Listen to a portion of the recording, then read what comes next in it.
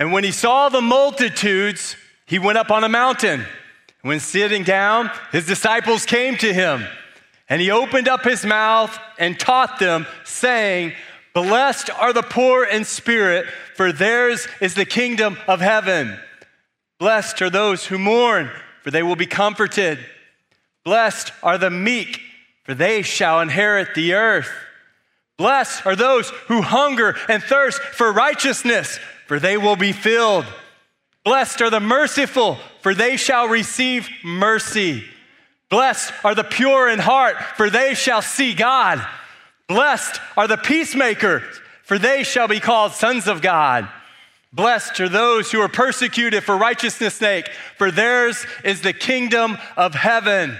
These words would have been fire, electric. The Beatitudes are the introduction to the greatest sermon ever told. In a hostile, oppressive culture, Jesus says the attitude of the king, the attitude of the kingdom would be towards others, including your enemies, that of love. It was the manifesto of the kingdom of God.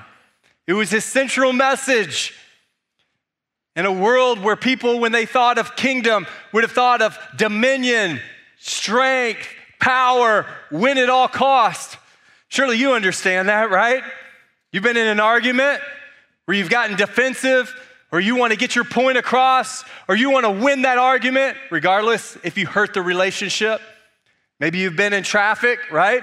We've all been there. Luke 16:04, and it's traffic, and then someone's slow, and you want to get around, and you find your knuckles white, and you're frustrated. Where did that come from? Where you're playing a game with your family, right? Are you happy, content, and excited that your opponent is winning in Monopoly? Or do you want to flip the tables when you have to mortgage your last property? It's pride or humility. And the Lord is saying, hey, this is a road that will lead to destruction. It's selfish. It brings attention to yourself. And he's saying there is another way. Open up your Bibles to the Gospel of Matthew, chapter 5. I'm so excited that you're here as we continue our journey through the Gospel of Matthew.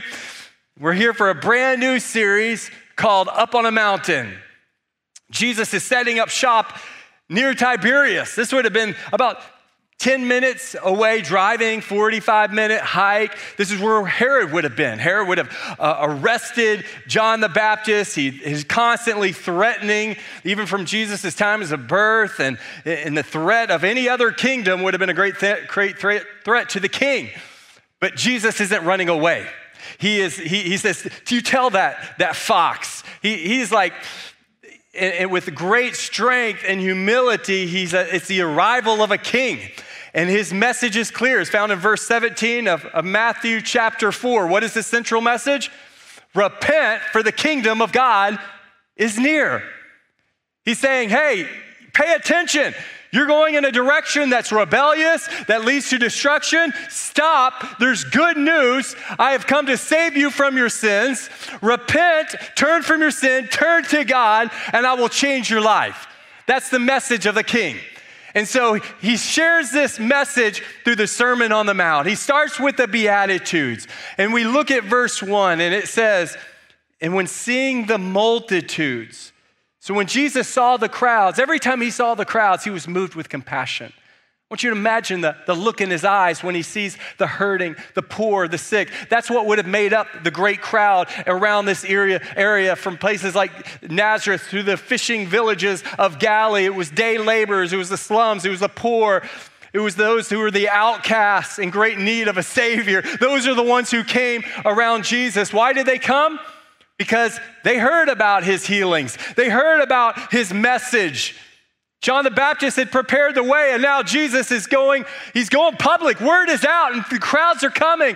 And Jesus is moved with compassion. When he sees the crowd, it says that he climbs a mountain. He goes on top of a mountain. I want you to imagine, what if you were in that multitude, and you saw Jesus, and you're wondering, is this the one? He's doing miracles. Is this really the Messiah? And so you follow along, and you follow up on top of the mountain, and Jesus sits down, and his closest followers draw near. And the first word out of his mouth is what?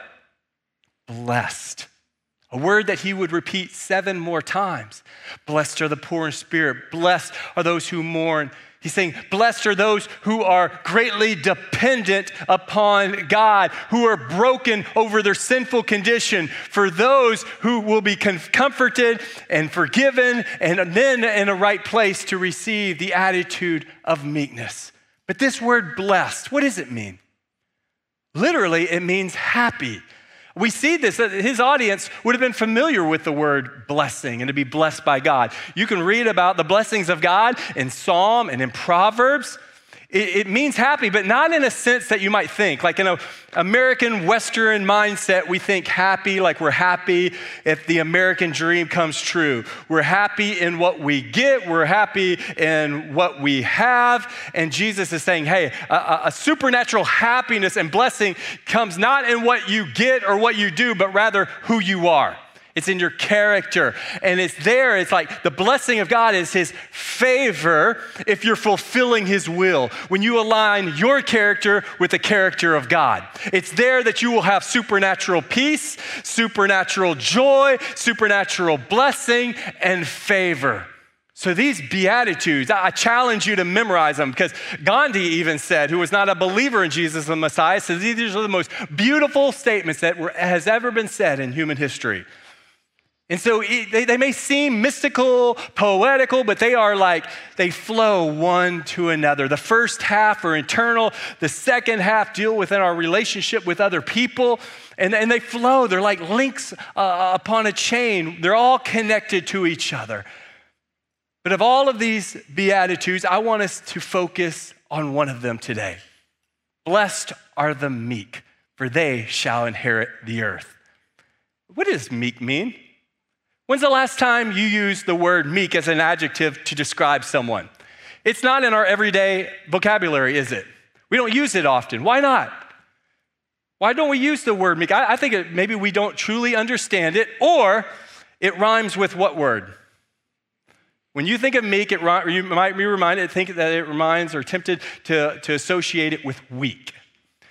But meekness is not a submissive passivity. It doesn't mean that you don't have a backbone. It's not a certain doormat quality. Meekness is not weakness. So meek comes from the Greek word praus, which means strength under control, yielded dynamite, surrendered strength. It means there's a great amount of strength. It's just under control. It's yielded. It's a powerful word. Jesus borrows the word meek from the Greek army. It's a military word used to describe horse training. That's right, y'all. We got a horse in the church today. Because I don't want you to forget the importance of this word, all right? And so this is Rico. Beautiful horse, right? Don't make him nervous. He's not going to get nervous. He's done rodeo. He's like 20 years old. Rico Suave is his name. And he's smooth. Look how beautiful, 1,200 pounds of pure muscle. And he's been in all kinds of arenas and crowds and is just gorgeous, right? Gorgeous horse. And so when Jesus is using the word meek, he's not using this word to be a lowly, weak individual. He's saying strength under control. It's a military horse training term. It means so the Greek army would go out into the hills, into the mountains, and they would gather all these wild horses in, and they would begin to train them, to break them. A majority of these horses, not fit. Why? Because they were independent, rebellious. They wouldn't submit to their master. And so a majority of these horses were just set free and let go. I wonder how many of us are unfit in the kingdom of God because we do not submit to the lordship of Jesus. That we're not coachable, not teachable. There's something inside of us that says it's my way and no one else's. Unfit for the kingdom. And so all those horses were let go. And then there were some horses that were considered working horses. They would carry heavy loads. Pray with me that he doesn't let go of any heavy loads today in church. But they were working horses and they worked hard. But this Greek army, they were searching for a specific kind of horse, a meek horse, a praou horse. It was a war horse. And the war horse was considered meek because they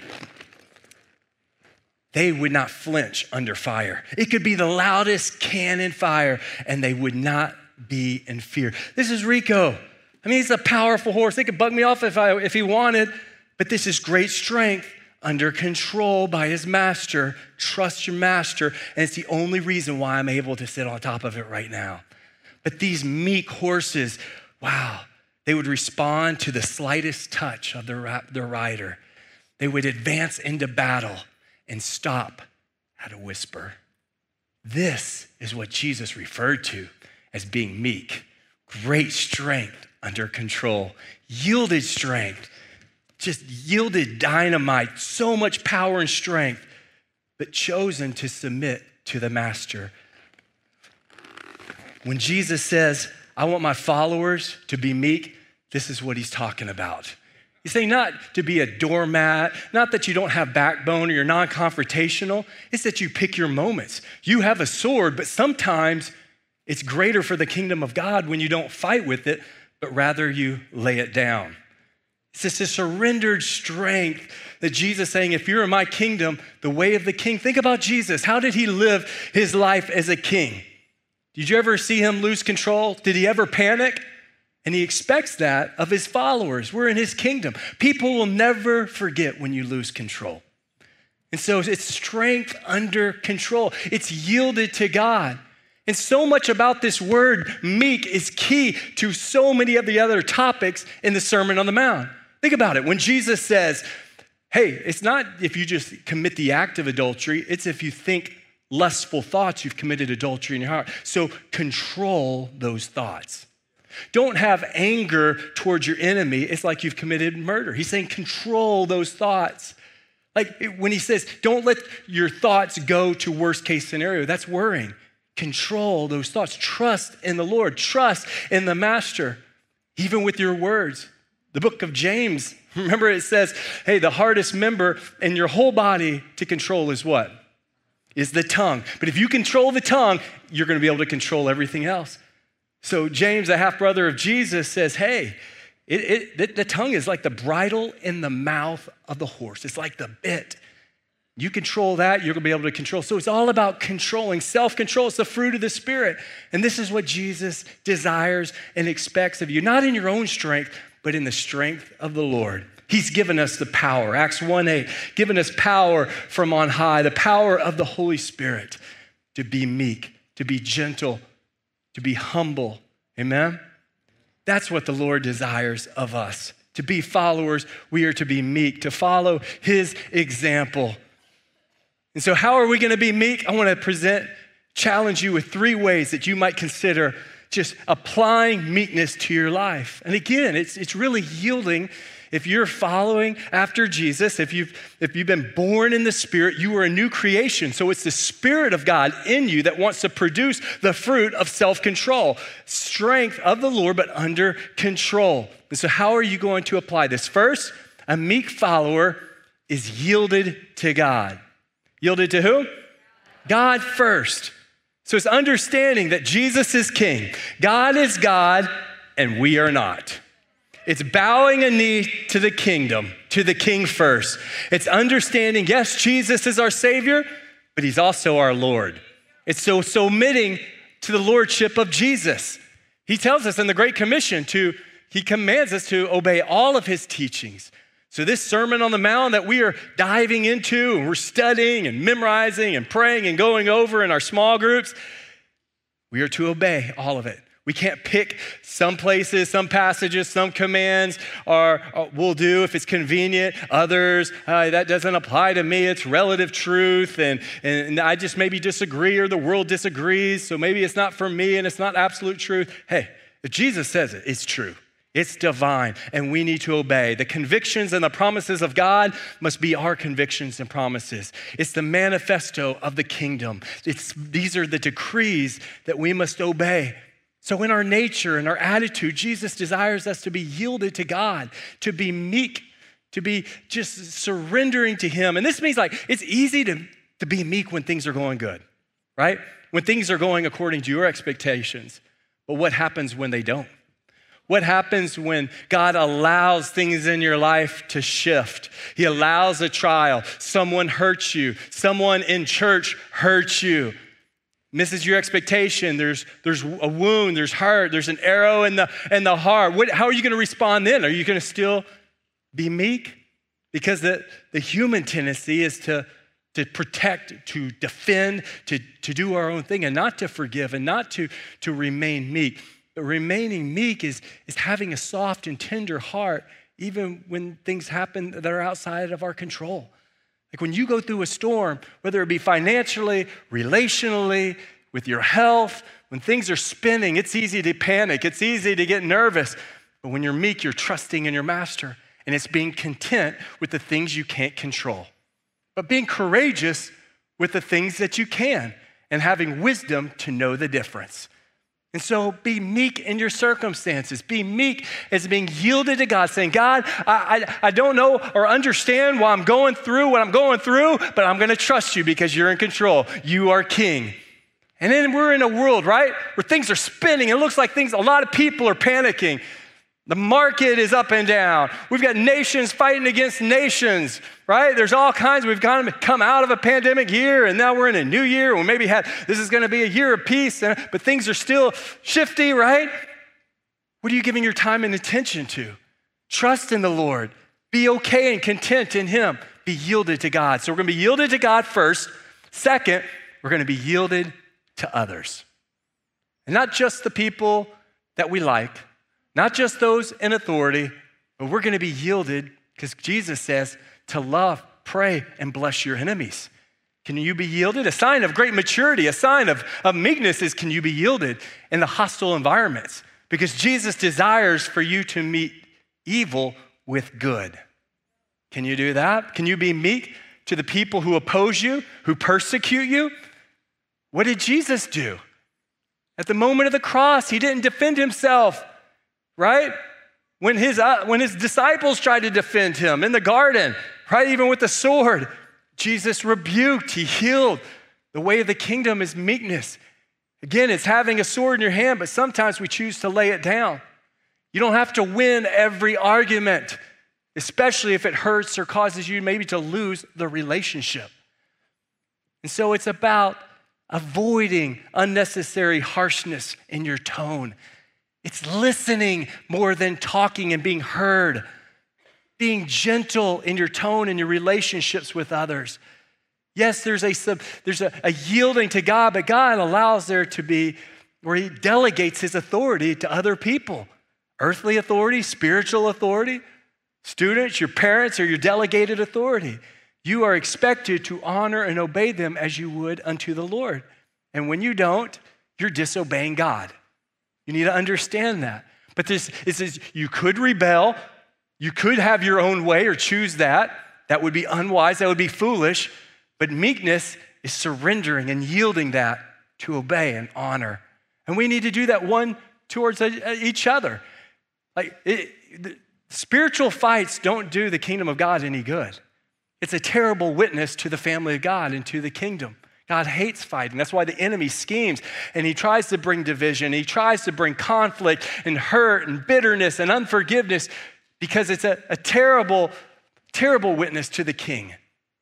That's why we must submit to each other.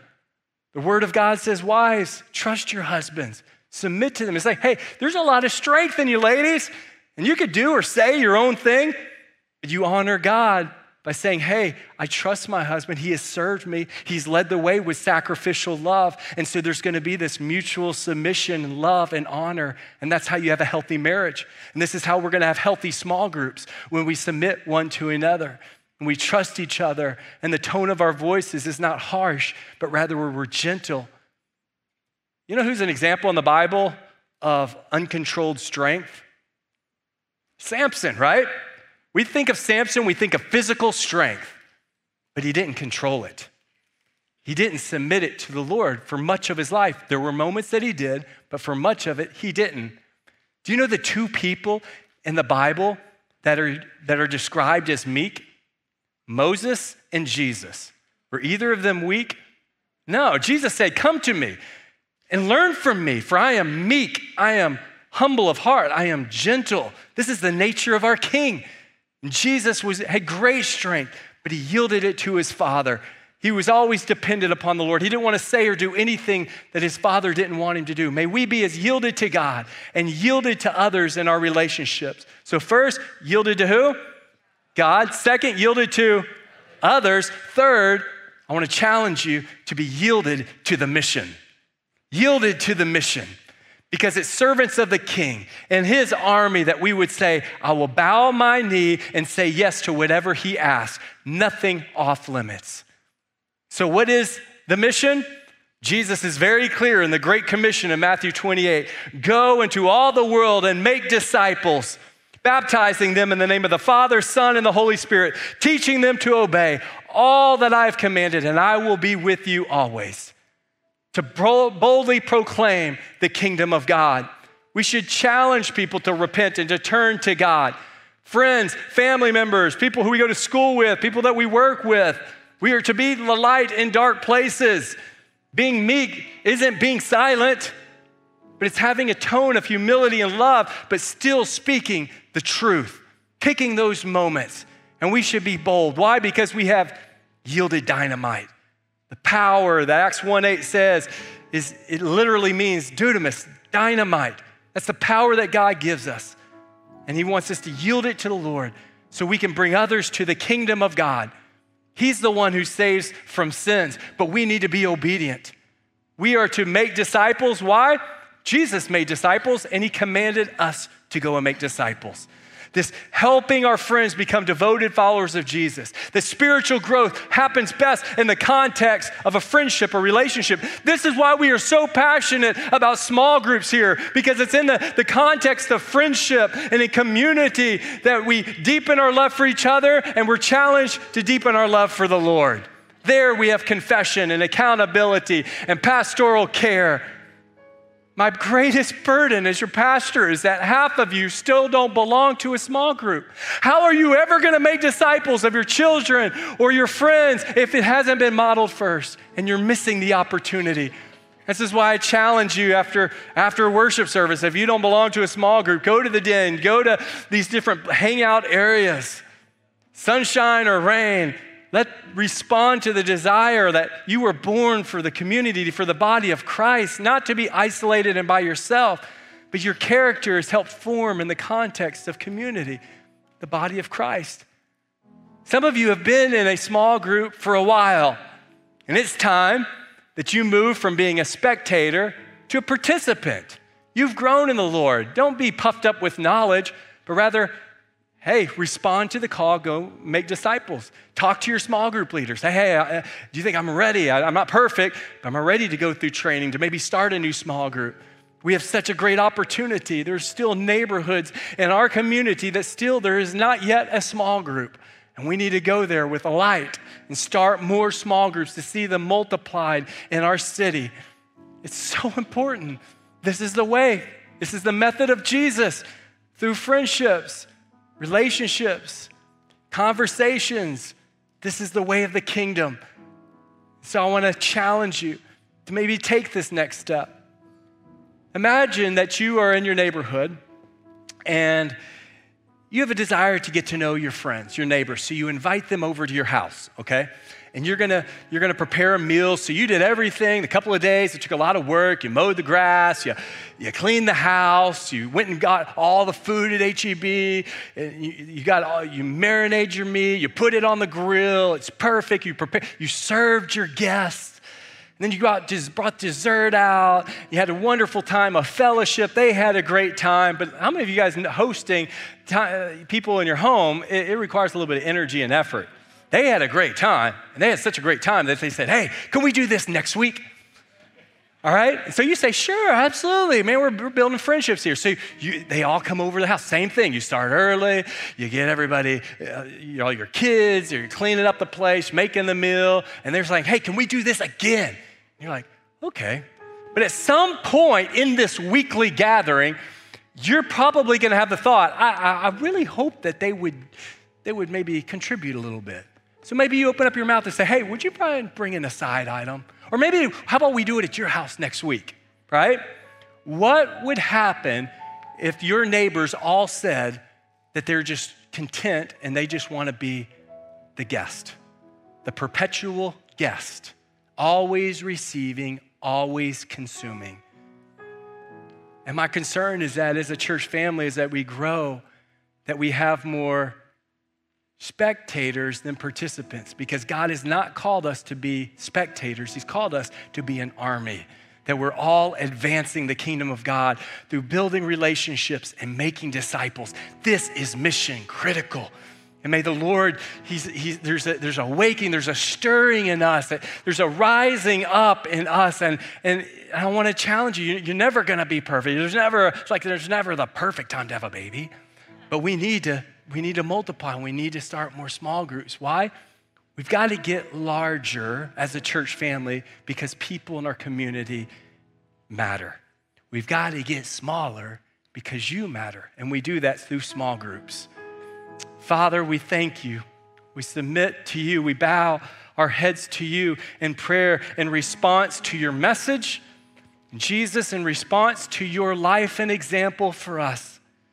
You clearly were meek, and you taught on this. God, I pray that you would convict our hearts in areas of our life that we try to become independent, try to have our own rights, our own way. Lord, as we wait upon you in the stillness and the quietness of this moment, Holy Spirit, would you lead us to transformation? Would you lead us to growth? Would you lead us to maturity, even if it's uncomfortable? As your heads are bowed and your eyes are closed, I ask you to ask the Holy Spirit to bring to the surface, to shine the light on areas that are not yielded. First, are there any areas in your life that are not yielded to God? Are there any areas that you're saying, no, this is off limits. This is where I'm going to have control. It might be a secret sin. You think it's hidden from everybody else, but the eyes of God see it even now. And he's wanting to convict you that you might repent and confess the sin and turn to God. Do not resist that conviction. Submit and yield it to the Lord.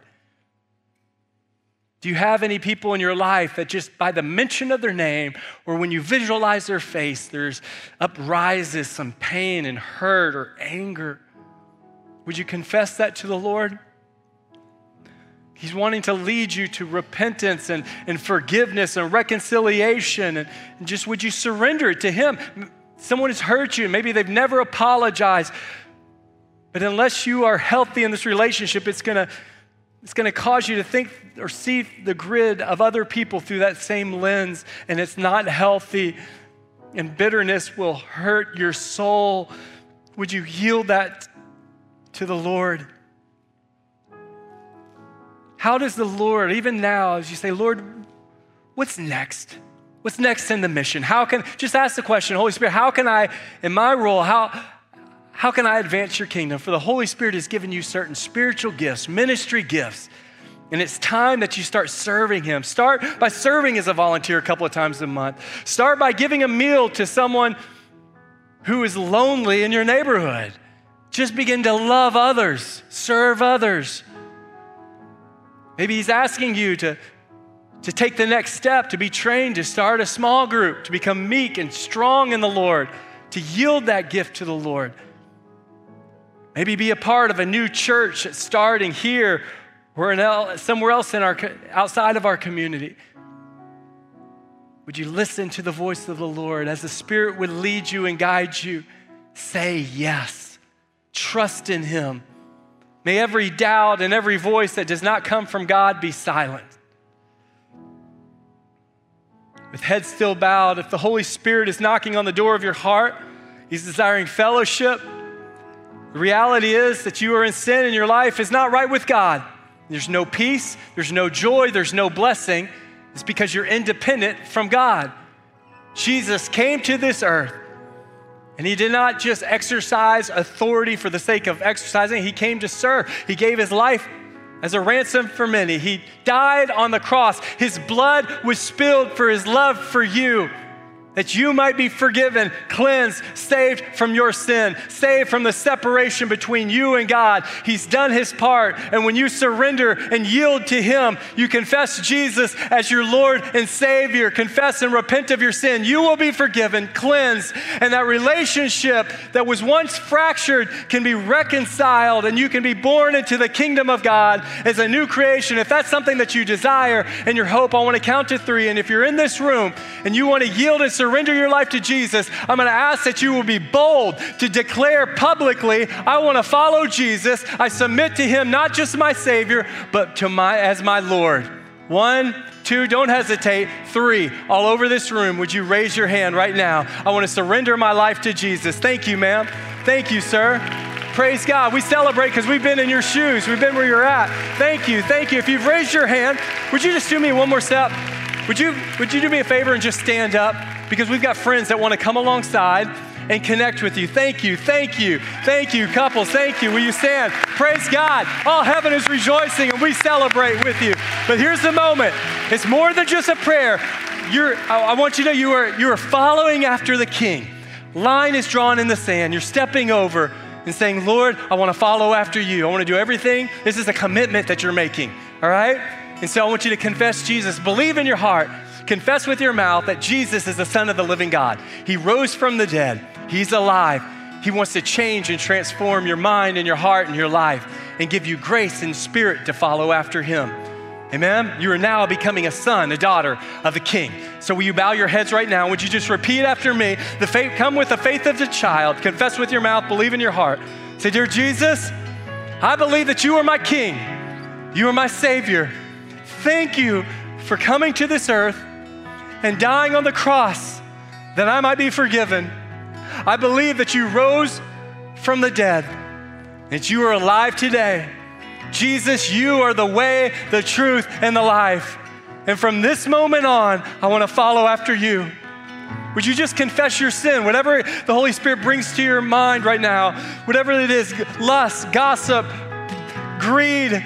Father, we confess this. We're sorry for breaking your heart. Please forgive. You said if we confess our sin, we're cleansed from all unrighteousness. And I pray in this very moment while we are in your presence, as there is commitments and confessions in you, Jesus, that you would change their minds, that you would cleanse their hearts, that you would set them free, that you would deliver them from the bondage of sin and hell. You see all the shame and the torment, and the enemy would try to bring condemnation, but I pray that you would set them free by the mighty name of Jesus. In this moment, we are free in you, and free these friends who are becoming family. Give them a hunger and thirst for your righteousness. Lord, let them be born in your spirit right now. God, give them joy and hope for the future. Give them a hunger for your word and for Christian fellowship. In Jesus' name we pray. Once again, let's celebrate our friends.